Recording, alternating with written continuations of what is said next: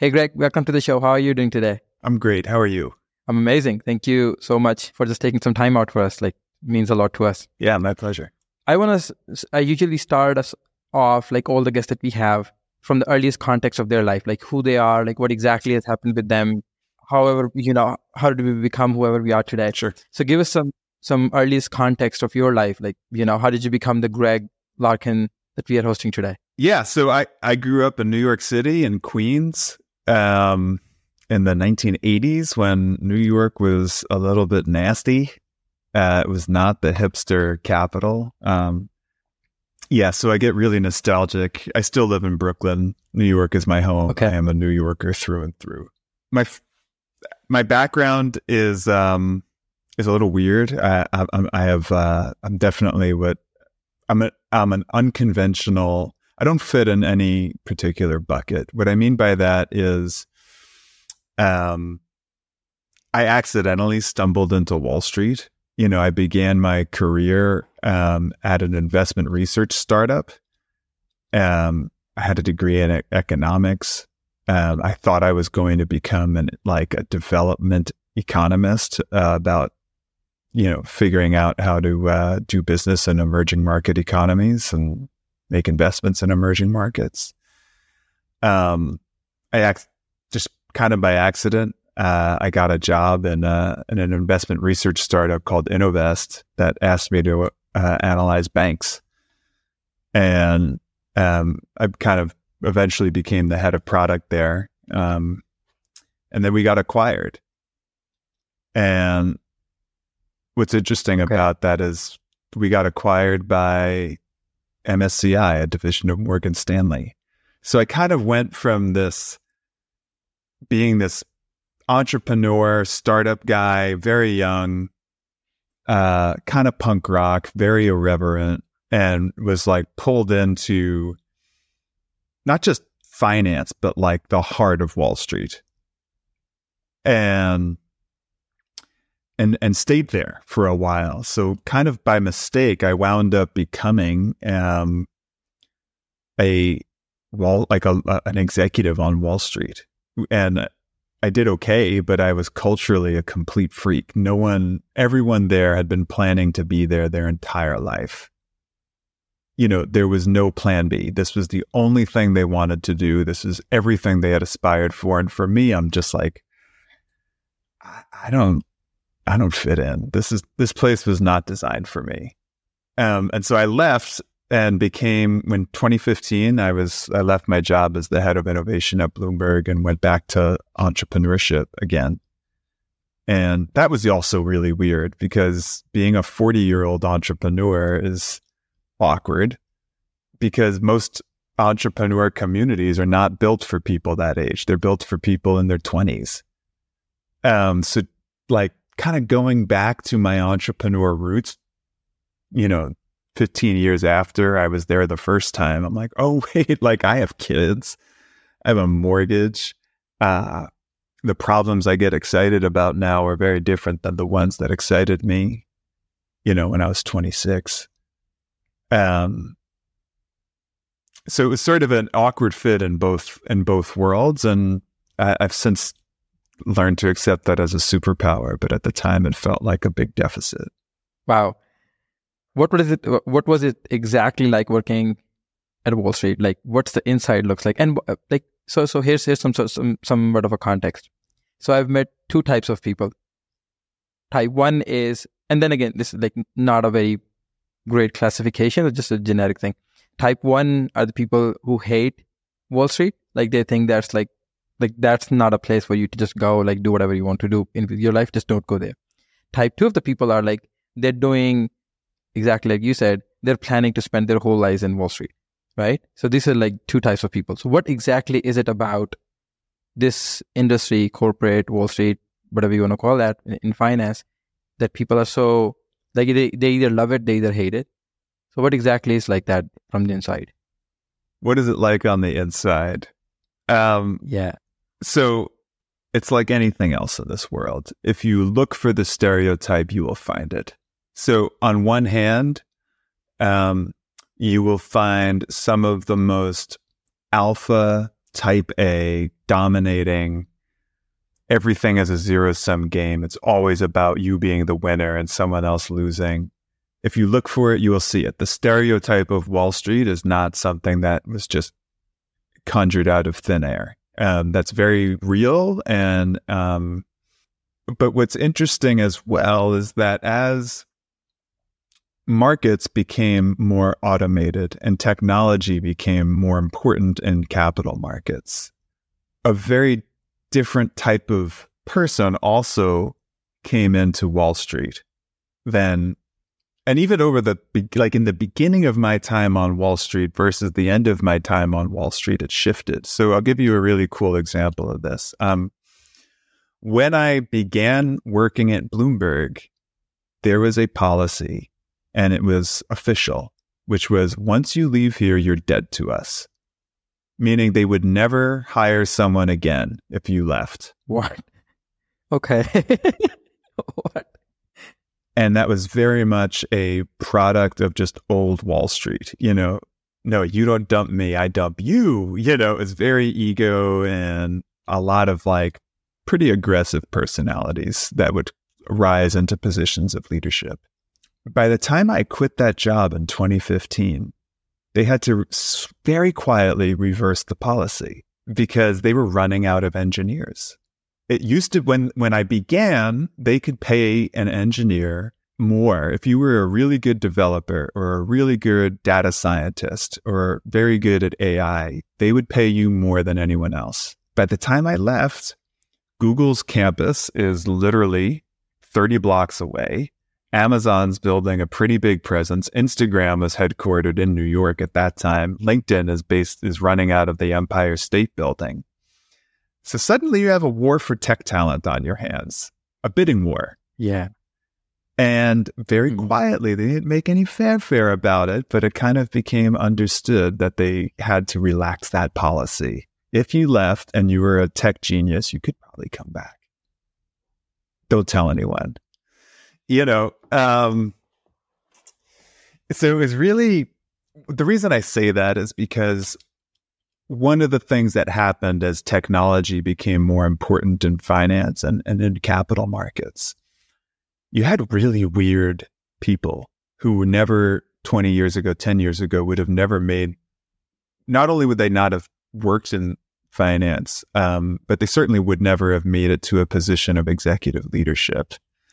And I don't know, the first company that I worked for, I remember when we moved into the office of the acquirer, Risk Metrics is the name of the company. And there was a guy who looked like Gandalf from Lord of the Rings. He had white hair, okay. He had long white hair. He was wearing a beat up t-shirt, and he was sitting there with a magnifying glass and a brush and a set of tweezers. And he was kind of doing something. And I asked someone, I'm like, who's that guy who looks like Gandalf and what's he doing? And the answer was, he's doing rice calligraphy. And he's our CTO. The CTO, okay. The Chief Technology Officer of Risk Metrics, one of the most successful publicly traded finance companies in the history of the Wall Street. He was this very weird, out there kind of psychedelic dude with long gray hair, dressed like jeans and a t-shirt. And when he needed to clear his head, he would paint Japanese characters on a grain of rice just to so you had things yes, you had these testosterone, sweaty alpha dudes, but you also had people with a degree in physics. You also had people who literally were just technological puzzle solvers and who accidentally wound up working on Wall Street. And during my time there was this sort of shift in the cultural balance of power between the technologists and the meatheads. I was right in the middle of it, and I hated being in the middle of that balance of power shift. But on the outside, it's kind of fascinating, and many of those people are still really wonderful part of my life. How did you survive that? Because, it's just like, a kid going to the school that he hated, students in the class that he hated, teachers that he hated, still managed to climb up the ladder, like very far away, very well done. But like, how did you survive all of that? And how much of a emotional turmoil that was for you? Like, what was the mental side effect of all of that? Because, you're just like going to an environment where like you hated being in that environment every day, but you still stayed there. So I didn't hate it every day. I'll tell you what my best days were. Okay. On a good day, I was able to just do my job. Just do my job. I didn't have to worry about the politics of it. And when I was able to just do my job, I got to solve things that were just fascinating. For example, can we look at a geopolitical conflict anywhere in the world and evaluate what stocks it was likely to affect?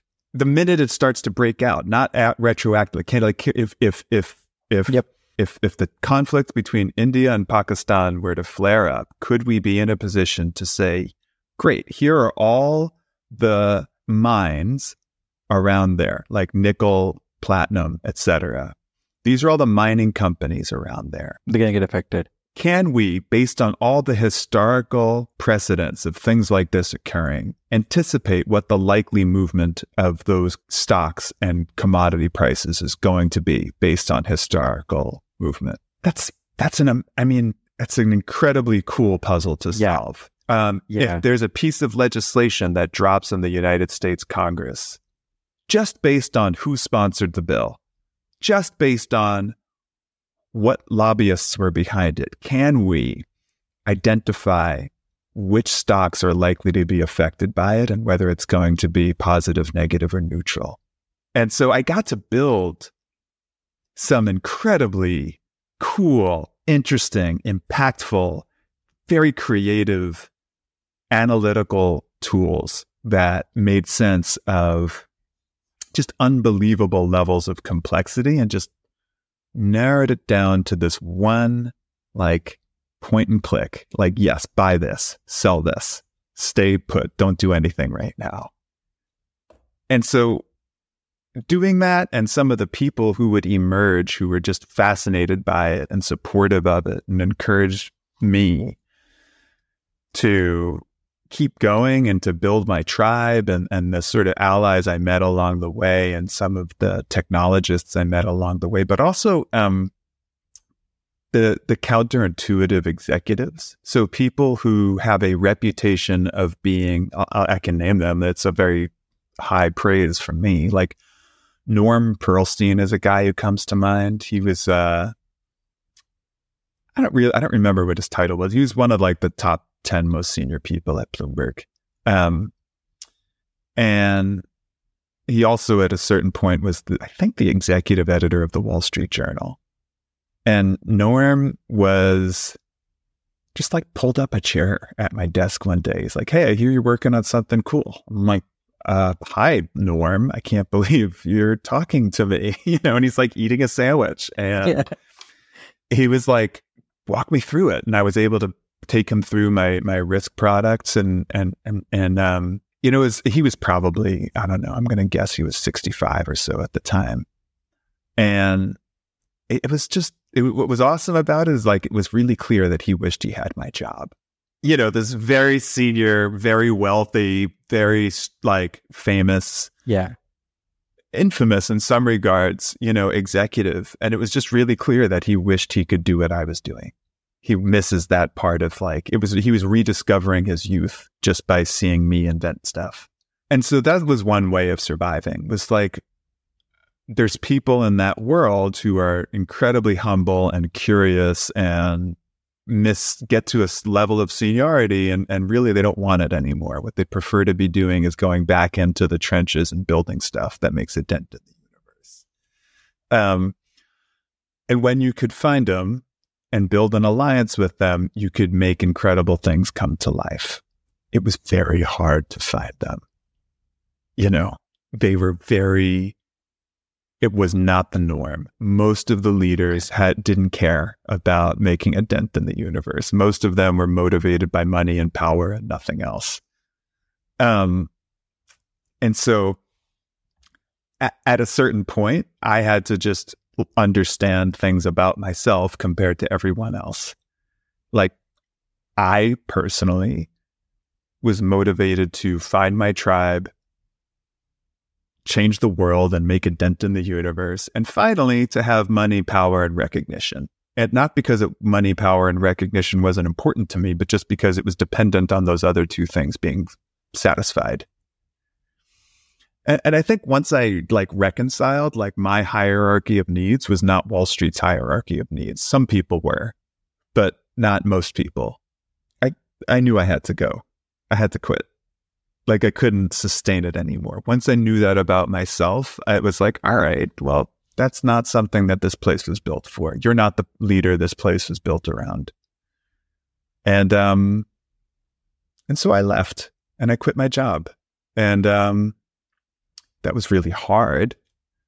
I could imagine. But it was the right thing to do. And some of the people I know from that time in my life are great friends.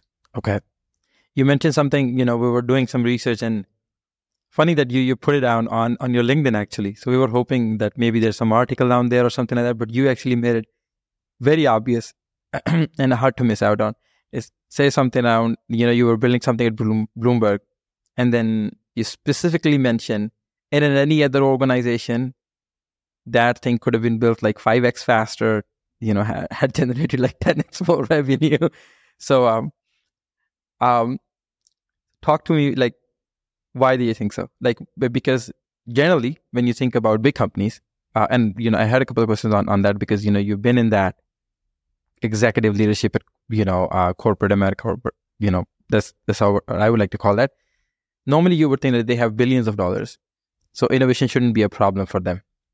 Taking up a new initiative shouldn't be a problem for big companies, because they have that much amount of cash, they shouldn't be shying away from that. But you also mentioned that, intentionally or unintentionally, things were slowed down, considerably slowed down. Why do you think that is so? Well, so let me begin, first of all, by not letting myself off the hook. And I think a lot of people who try and fail at innovation do a very bad job of acknowledging what made them a bad innovator. So let me first, let me not buy into my own bullshit, first of all. Someone who's great at innovation and someone is not necessarily the person who builds the most innovative products inside of a huge company. And at that time, let me back that up a second more. Every company in the world, there is constant tension between preservationists on one hand, people who want things to stay the same, disruptors who want things to change. Constant. They're going back and forth with one another all the time. And ostensibly, it's because one thinks the other, sometimes it's rational. That argument is about the right risk and reward. Very often, and the thing that people don't like to talk about is that it's also about ego. Who's supposed to be in charge here? If you innovate, does that mean that I'm not worthy of the power that I've accumulated? Are you challenging me? Self-preservation and self-promotion are powerful instincts in any organization, and no one should ever underestimate how obstructionist someone might become when they feel like their ability to be a self-preservationist or a self-promoter is blocked or threatened. I very naively hoped at the time that everyone was as excited about innovating as I was. I just did. I just assumed that everyone was in it to win it, that their intentions were pure. That was never true. Some people were, but that's not the gravitational, norm of the organization. And really what I came to appreciate was that the best innovators and people who are the best transformationists inside of a large organization has nothing to do with strategy and execution or their ability to put billions of dollars to work. It's, can you recognize the obstructionist defense and can you call the right play to get past it? That's it. The product launch, the product turnaround, the business turnaround is the thing that happens after that. And if it gets talked about in Fast Company or in the Wall Street Journal, no one's like, they tend to play the ribbon cutting ceremony. They don't go back to the part where there was a huge civil war and innovation won. And I was part of that civil war, and I didn't win, and I was not a good soldier in it. And so I don't want to let myself off the hook. I was a flawed person to be trying to win the fight that I was in. I didn't even know I was in the fight. I'm a little older and I've been through some shit, and I see it now more clearly than I did before. Like, there are 5 obstructionists. And if you're going to go and try to build something new or change something old inside of a large company, you need to know who they are. You're going to encounter them. There's the skeptics, the cops, the traditionalist, the territorialist, and the capitalist. 5. And you're going to be hit maybe by all of them all at once, but you're always going to encounter them. And you always need to understand how to anticipate them and what's the right play to call when you encounter them. And I know that now. I did not have that toolkit at the time.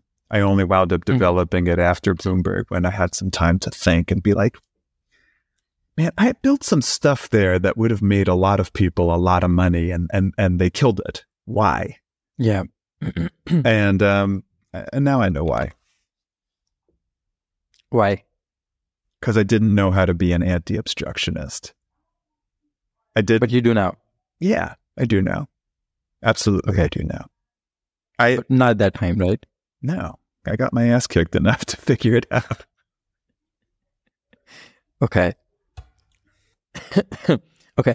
What are you doing today, and why are you doing today? Whatever you're doing today. So today I run a company called Punks and Pinstripes. It is a vetted community of corporate executive punks and people who left corporate leadership to launch new ventures.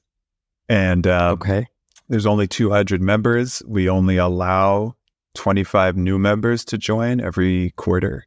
And why am I doing it? When I was a corporate executive in finance, and even after I left finance, I was doing work with Google and PwC. The community that was sort of readily available was the right demographic, but never the right psychographic. What do I mean by that? I would get sent to things like the Deloitte, Digital Innovation Summit or something like that, where it was a bunch of other like innovation executives or CIOs or what have you across the Fortune 1000. And it was very much focused on tactics, but what they were not talking about is like, hey, we're in this together. You're not alone. Everyone who's trying to move a big mountain in a big company goes through what you're going through. Let me help you out. Let me help you get unstuck. And I needed that. I needed to find my tribe. I needed to know other people who were like feeling obstructionism just like me. And when I left and became an entrepreneur again, I wasn't going to like register for Y Combinator. I wasn't 24. I was like, I had kids and a mortgage and a 401k, and like the problems that I was aware of and excited about were kind of like I didn't care about the hype cycle anymore. I was like, I just saw bigger problems. Just $100 billion broken systems inside of Wall Street that no one on the inside can fix. Why am I going to waste my time on the blockchain? I get it. It's popular, but is it screaming for yet someone else to like dive in? No, like that's not. I think there's this huge disparity between who a successful founder is and what the image of a successful founder is. Like the most successful entrepreneurs on average are 46 years old. If you look at the largest fundraising rounds of 2023, the average age is 53 years old. If you take Sam Altman, who's 39, out of that mix, the average age jumps to 55. And Wow. we have been fed this image of this 27-year-old, 30 under 30. You know, it's not real. I mean, it's real, but it's not real. Like the most successful founders do exactly what I did. They spend 20 years working their ass off inside of a huge company. They see a problem that they can solve better, faster, smarter than the incumbents, and they leave to do so. Those are the most successful founders. And there's no community for them. There's no community specifically geared for like, hey, we're going to help you get unstuck. We're going to tell you what it means to be what fundraising options are available to you. What does your sales process look like? And how do you talk about this to your spouse? You know, That's the most important problem that we have. How do you convince your parents that you're not insane for leaving a stable job on Wall Street? I swear. Yeah. You know, how do you have that high trust, intimate vulnerability that you just need in order to like be okay and not let the weight and the pressure of it kill you? You know, and I found that community's more easy to find when you're like 28. I'm 46. Most successful founders are. But you know, the like media demographic that's the most desirable is 18 to 25. The founder demographic that's the most successful is 46 and older. And so we've been fed the media demographic as being this most successful entrepreneur. It's not true.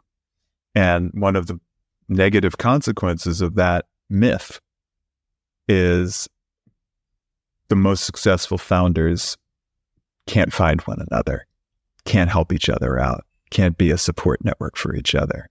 So Punks and Pinstripes solves that. How many people do you have on the community now? We have 34, and so there's never going to be more than 200 members, and we only allow 25 new members to join per quarter. Yeah, like what you're going to do? You're just going to kick them out? Like once you have like more applicants or something? No, there'll be a wait list. So once we have more applicants, no one gets kicked out. If you're here, I hope you stay here. When someone applies and we accept them, and you have to get vetted by 3 members who then give you a thumbs up to become a member. And if there's attrition or a spot opens up, we'll let the people on the wait list in. You have to pay money to be on the wait list. Like, okay. Okay, that's very interesting. I want to ask you like one more question, and then we'll take on to the like somewhat of a segment that we just had. The question that's coming to my mind was around Great Resignation, and I think you wrote an article that Great Resignation is becoming more of an entrepreneur exodus in many ways. Like, question one that comes to my mind is like, why is that happening? Like, why is that Great Resignation thing is happening? Question two is, what do you think big course needs to do in order to retain that talent? Yeah, those are great questions. So one of the headlines is that the level of resignation, Great Resignation, ended, in 2023 as tech started to lay people off. Yeah. That's not exactly true. It's not exactly true. So in other words, the number of people who are quitting their jobs has slowed down, has fallen back to its normal levels. That part is true. But when they left their jobs, they didn't go and then find a new job at another large corporation. So what we have is that since 2020, we had a doubling of the number. I'm talking about the United States. I should clarify that. There were twice as many people launch startups in 2020. That number has never stopped. So it has, like, you would think that would go back down as the Great Resignation stopped. It has not. So, and when we start to look at companies like Goldman Sachs, like Google, the people who are leaving those companies are not leaving, are becoming founders, in many cases, first-time founders. And it's this fascinating, totally under the radar mega trend of this like innovation talent diaspora. And so that's is it the Great Resignation? No, it's not that anymore. But is there, like, we did a really great analysis at Punks and Pinstripes of who on Wall Street is winning the war for AI talent. And what we found is that I read that. So for every one AI person that the biggest Wall Street banks has hired, they have lost one. So at the current rate of attrition for AI talent in finance, Goldman Sachs will have 0 AI people on staff by 2025 if it continues to lose as many AI people as it currently is. Can they correct that? Sure. Can they acquire some AI talent? Sure. But at its current rate, they will run out of AI people by 2025. Okay. So when these people are leaving, where do they go? Are they going from Goldman Sachs to Morgan Stanley? No. They're leaving finance altogether. Yeah. That's one of the most... So the idea that, like, the Great Resignation is over only makes sense if you stop rolling, if you stop the camera as soon as someone quits their job. You should not stop the camera. Then you have to keep following them and ask them, after you resigned, what did you do next with your life? Starting a startup. Starting a startup when VC numbers are contracting. Exactly like that. In an environment that's not amenable to launching a startup. Yeah. Still Absolutely. doing it anyway. And that headline, I think that data is misunderstood. I'm trying to elevate it. Certainly that's the biggest driver of that entrepreneur exodus, is the biggest driver of membership to Punks and Pinstripes. And I was part of that entrepreneur exodus. I get it. I was that guy. I know how hard it is. So I feel like that's one of the most misunderstood megatrends of our time. It's also a very interesting point about that is OpenAI is the entrepreneur exodus. So there's 130 senior executives at OpenAI, all of them, so 58 of them, including the founder, Sam Altman, are ex-Google.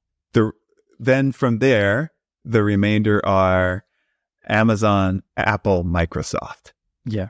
So this image of like the guy like dropping out of Stanford or Harvard or MIT and being a startup founder, not anymore. That's an old, that was true for Mark Zuckerberg. That's not who the best, most dangerous founders of our time are. They're people who did everything they could to go as fast as they could inside of corporate leadership, and then they left. And OpenAI is the most famous example of that. That's not something which was thought through in Stanford by some student. It was something that someone tried to hatch inside of Google. Okay. All right. Thank you for that, Greg. Really appreciate that. So we have so I'll give you some context, like why the hell like we're doing this podcast. So when I started a company, I had like no idea what exactly is a company. So like now I understand that. So I had a project and I thought, oh, okay, so this is a business. I was wrong in many ways. I did not know like how to build a team, how to, just getting incorporated doesn't mean that you build a company, you build a business. Doesn't mean that. Most people still make the same mistakes. Mostly people are like first-time founders. Still the media portrayed first-time founders, which is like what, like 18 to 25. That's the range when people start the business. So they come across like all sorts of problems.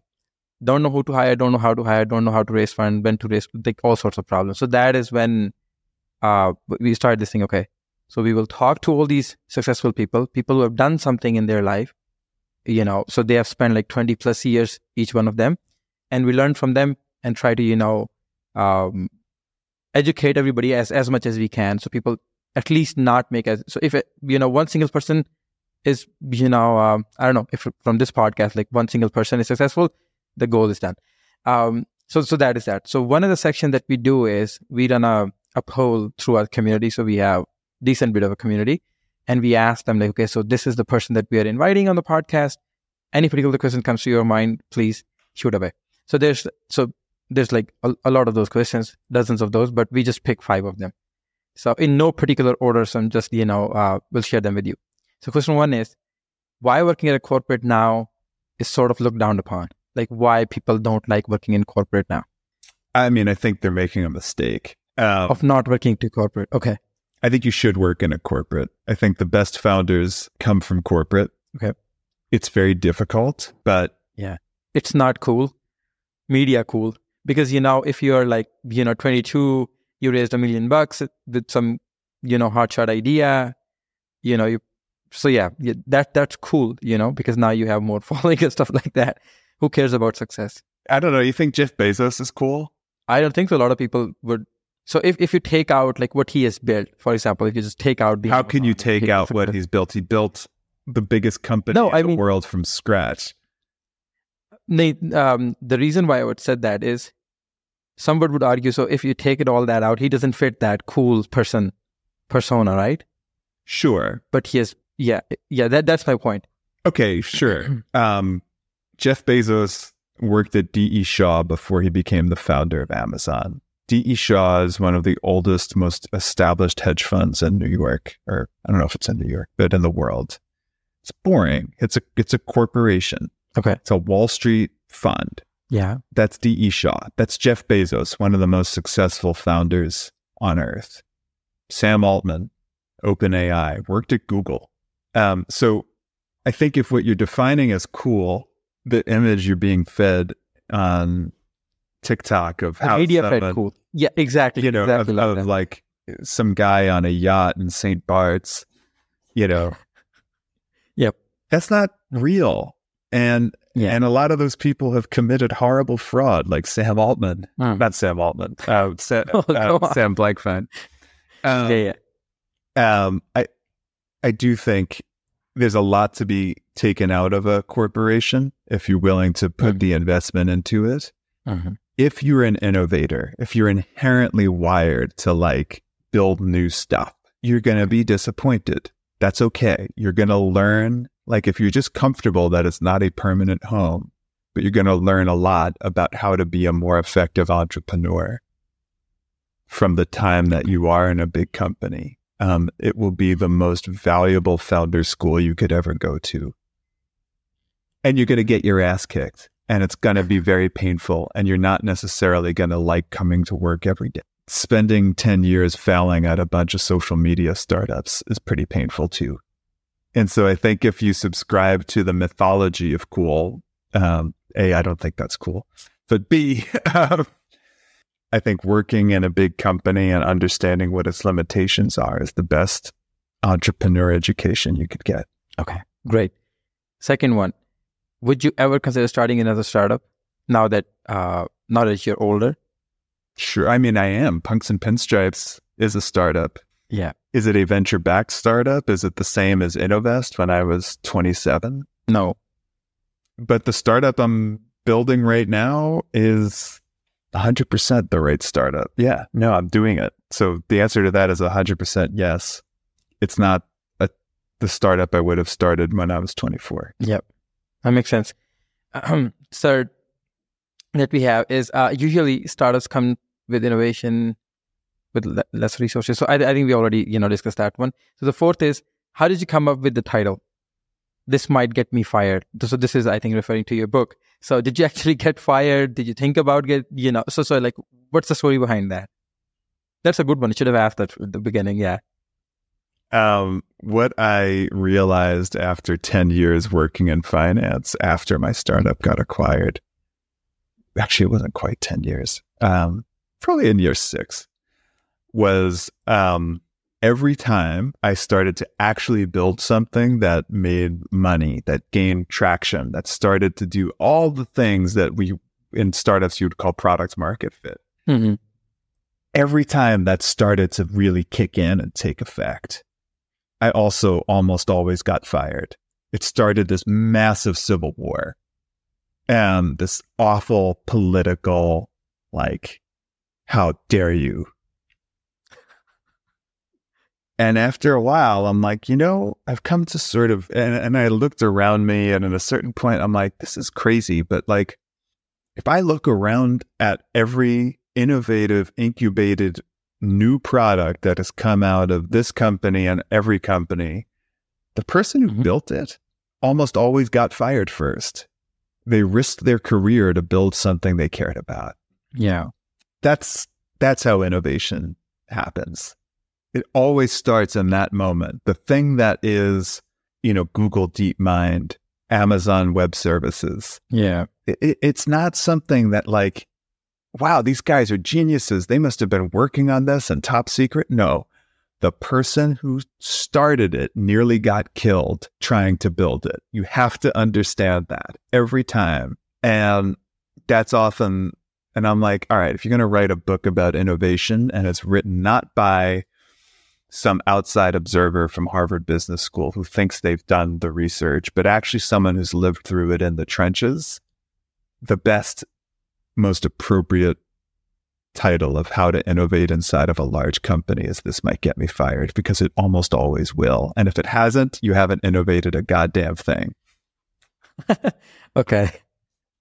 Love it. Okay, so the next one is, I think the previous part of that question is like assuming that you're into punk rock music, because I think that's pretty obvious. Give us your 5 top punk rock tracks of all time. Tracks or bands? Tracks, bands. I think you could do the bands thing. We can change that, no problem. All right. At the Atlantis by Bad Brains, number 1. Okay. Number 2, Lust for Life, Iggy Pop. Love it. Okay. Number 3, The Passenger, also Iggy Pop. Iggy Pop. Okay. Number 4, 53rd and 3rd by the Ramones. Number 5, oof, man. Okay. I'm not sure how high conviction this is, but I'm going to just put it out there. The Weight by the Pretenders. Okay. Off of their first album. Those are my top 5. Okay. Amazing. Okay. Thank you for that. So what I do is like part of the reason why I have all these conversations is because I consider myself a student, like a lifelong learner. So I ask like one single question for my personal learning. Sure. That's like very selfish thing to ask, but I do that. So one question that I want to ask you is, what's the most important business or leadership lesson that you have learned you wish you had known earlier in your entrepreneurial journey? If it has to come down to just one that you think, God, I wish I knew that 20 years ago, what would that be? There's so many. I'm such a better founder now than I was. Can I give you 3? Mm-hmm. Even better. Okay. So your success depends on what you say no to. You're going to be given advice and ideas and playbooks, rule books by everybody. You're going to be bombarded by, and you, if you're an entrepreneur, will probably be someone who's constantly thinking of stuff. Your ability to say no to everything, even things you really, really, really want to do, and just focus on the 2 most important things. That's what's going to make you succeed. You will be judged by what you say no to. Got it. And the discipline of doing that, and the discipline of disappointing others, and the discipline of seeing what's happening out there and being not being seduced by it is extremely hard. Number 2, find a way to feel good about yourself and your life, even if the outcomes that you're pursuing are not met. Okay. That's self-explanatory in many ways. If you can't finish the day without having landed your big sale, without having landed your big investor, without having built your big breakthrough, something that is giving you existential fear because you know you have to do it, and it's keeping you up at night that you haven't been able to do it. If you can't finish that day where you didn't get to where you want to go and find a way to be grateful for what you have, proud of what you did, the best you can do sometimes as an entrepreneur is just open the miracle window as far as you can. The miracle, you don't control when the miracle comes in. That's out of your control. But can you open the miracle window as far as you can? Can you finish every day being like, I opened it as far as I can. And if you can't do that, you won't be able to survive it. It's too much pressure. It's too much stress. There's no such thing as not worrying about money. Never happens. People who say that's happened to them are lying to you. It doesn't exist. Mm-hmm. And you have to be able to feel a sense of fulfillment and pride and joy in your life in the absence of all the things you want happening. You can't survive this life if you can't figure that out. And there's another dangerous thing that happens, which is the anticlimactic victory. The people who don't invest in their happiness outside of their business get the things they want and are still miserable. Very miserable. Yep. I've had that happen too. That's lesson number 2. Lesson number 3, don't do this alone. If you can't find your tribe and build a community and invest in your community, you can't get through it. You won't be able to get unstuck. You won't be able to get to where you want to go. One of the things that I have realized over time is that there is a gigantic difference between the advice you get from a survivor and the advice that you get from a pundit. Someone who's been through what you are going through and come to the other side will offer you advice only because they want you to be okay. Yeah. That's it. They want you to... not telling anything. They have no ulterior motive except they want you to be okay and to do well because they want you to win. Period. End of discussion. It's the only thing underpinning that. And there are so many coaches and false prophets and people who are trying to separate you from their money and turning themselves into these demagogues, putting images out on social media, which is like, want to know how perfect I've become? Guess what? You can be perfect too. And they sell it very well. Most of them haven't been through it. Most of them haven't had to survive what you're going through. And if you cannot, you have to surround yourself with a community of survivors where there is just zero ulterior motive. That's literally the return on investment from punks and pinstripes. That's the reason this community works. It's people who otherwise would be forced having to go to executive coaches, pundits, thought leaders, none of whom have had to go through the thing that they're doing. None of whom have built the thing that they're building.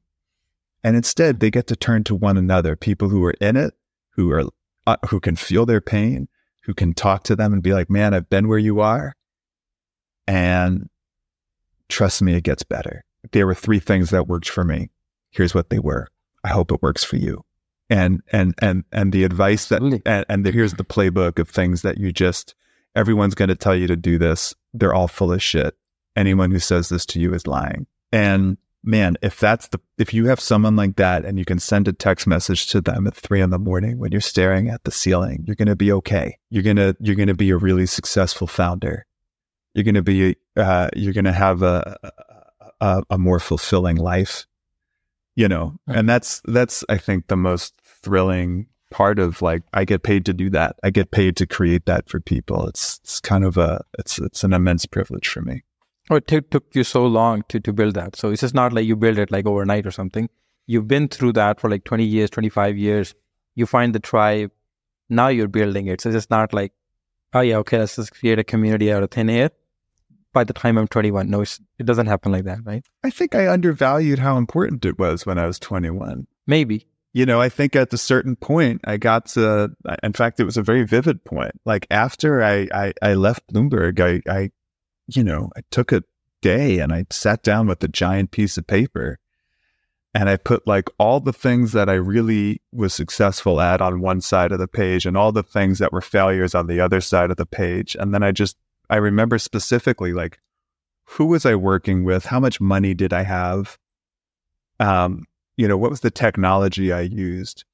And what was fascinating about that was that the things that were really successful, the one common denominator was people. Who my mentors were, who my team was, who my bosses were. Everything else was equal. I had the same technology in the successes and the failures. I had AI in the success column and the failure column. There were successes that used very little money and failures that had used hundreds of millions of dollars. The only common denominator was people and community. You have to succeed and fail a whole lot to know that. It took me a long time to just realize like, wow, I never took the time to do this exercise, but now that I've done it, there's a really clear pattern. I'm glad I know that now. I hope some of your listeners can learn from me realizing that at the age of 40 and figure it out a lot earlier for themselves. Hopefully. Okay, Greg, so we have this tradition on the podcast. So what we do is we ask all our guests a question for our next guest without telling them who the next guest is going to be, without knowing who the next guest is going to be. So we have a question for you that the previous guest left, and then we're obviously going to take a question for our next guest.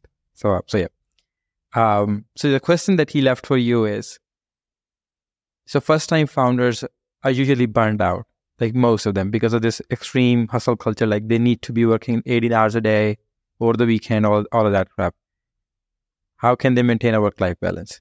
How can they maintain a work-life? So it's really hard, but it's a lot easier when you have kids. Because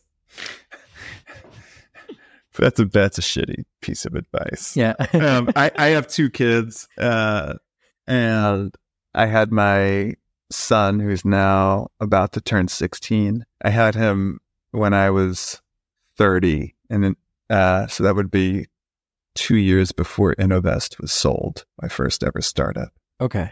I couldn't work late after he was born, I swear. I had to.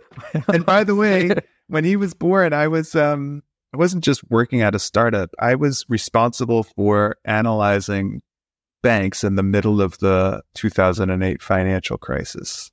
And I was the person that predicted Lehman Brothers was going to collapse. Yeah. I had that question, but we were just like running out of time. So I was like, okay, maybe some other day. I had that written out. Like, how did you predict that? So I've always been obsessed with weird data. I continue to be obsessed with weird data. And one of the data points that I looked at was, were all the people who were suddenly able to afford mortgages, were their savings going up? Like, were their incomes going up? Like, how is this happening? Is this sustainable? Like, what's going to happen if they can't afford it? Yeah. And what I found was a very simple chart. And if you go back, I'll send it to you. It's kind of cool. But that between 2000 and 2006, when I wrote that first report, a very interesting uncoupling had happened, which is that historically, prior to 2000, real wages and household savings rates in the United States used to kind of go up and down in conjunction with each other. Mm-hmm. From 2000 to 2006, real wages declined by 2%. Household credit rates, the amount of that households were borrowing, had gone up 72%. Wow. So the question for me at that point was, who's issuing the most mortgages to these households?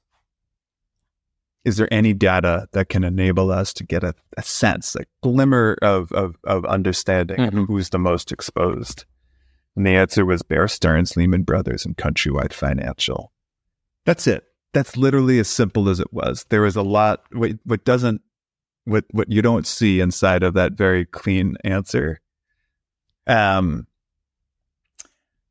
just how different that was than how banks are normally analyzed. it was a total deviation from normal. You also don't see just how many mistakes we made, how much bad data we had, how much unreliable data we had, how much data was just impossible to extract. No one sees that. So it was a very hard piece of analysis to come up with, but it just gets presented in this like tiny, single, cute, very clear, very simply written. A 12-year-old could have read that and understood why we were making the prediction we made. The amount of work, hours, weekends, unbelievable, very bad work-life balance that went into getting to something that small and clean about something so big. Not for the faint of heart. Very hard. Sorry, I have to say one other thing. The person who was my research assistant when I was doing that was a woman who was an intern. She started as an intern. Her name was Laura Nishikawa, and she's now the head of ESG at MSCI. And I want to like give a shout out because I think that's another huge. Every chance I could get to put Laura on stage instead of me, I did. You know, every time CNBC wanted to interview me, I'm like, why don't you speak to Laura? Not because I didn't feel comfortable in front of the camera, but it was so important for me that she got recognition. And I cannot overstate how important it is for founders to share the wins and share the success with the people who give them their loyalty, who give them who subscribe to the vision. If you can't turn them into rock stars, do everything you can to make the world aware of it. You're going to have a lot of entrepreneur exodus on your hands, and B, that was 16 years ago. Watching her become one of the most like successful women in finance, it's like one of the great joys of my life now. Just standing on the sidelines and seeing like, man, I was there at the very beginning. It's like, if you cannot experience that joy, you're depriving yourself of one of the great benefits of a strong entrepreneur karma bank account. Okay. So thanks, Greg. Appreciate it. Love talking to you. So many different takes, so many insights. So appreciate the time. Thank you so much. Thanks, Modesir. Take care.